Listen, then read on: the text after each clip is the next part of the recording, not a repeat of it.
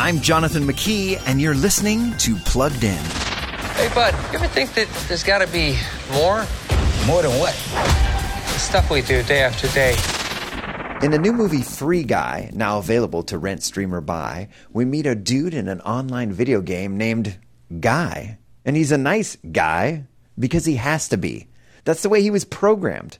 But Guy wants more in his life. He wants love and purpose.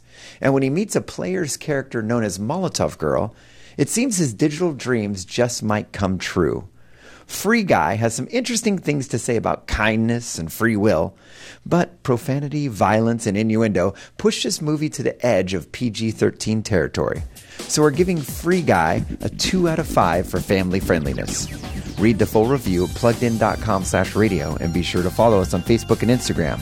I'm Jonathan McKee for Focus on the Family's Plugged In.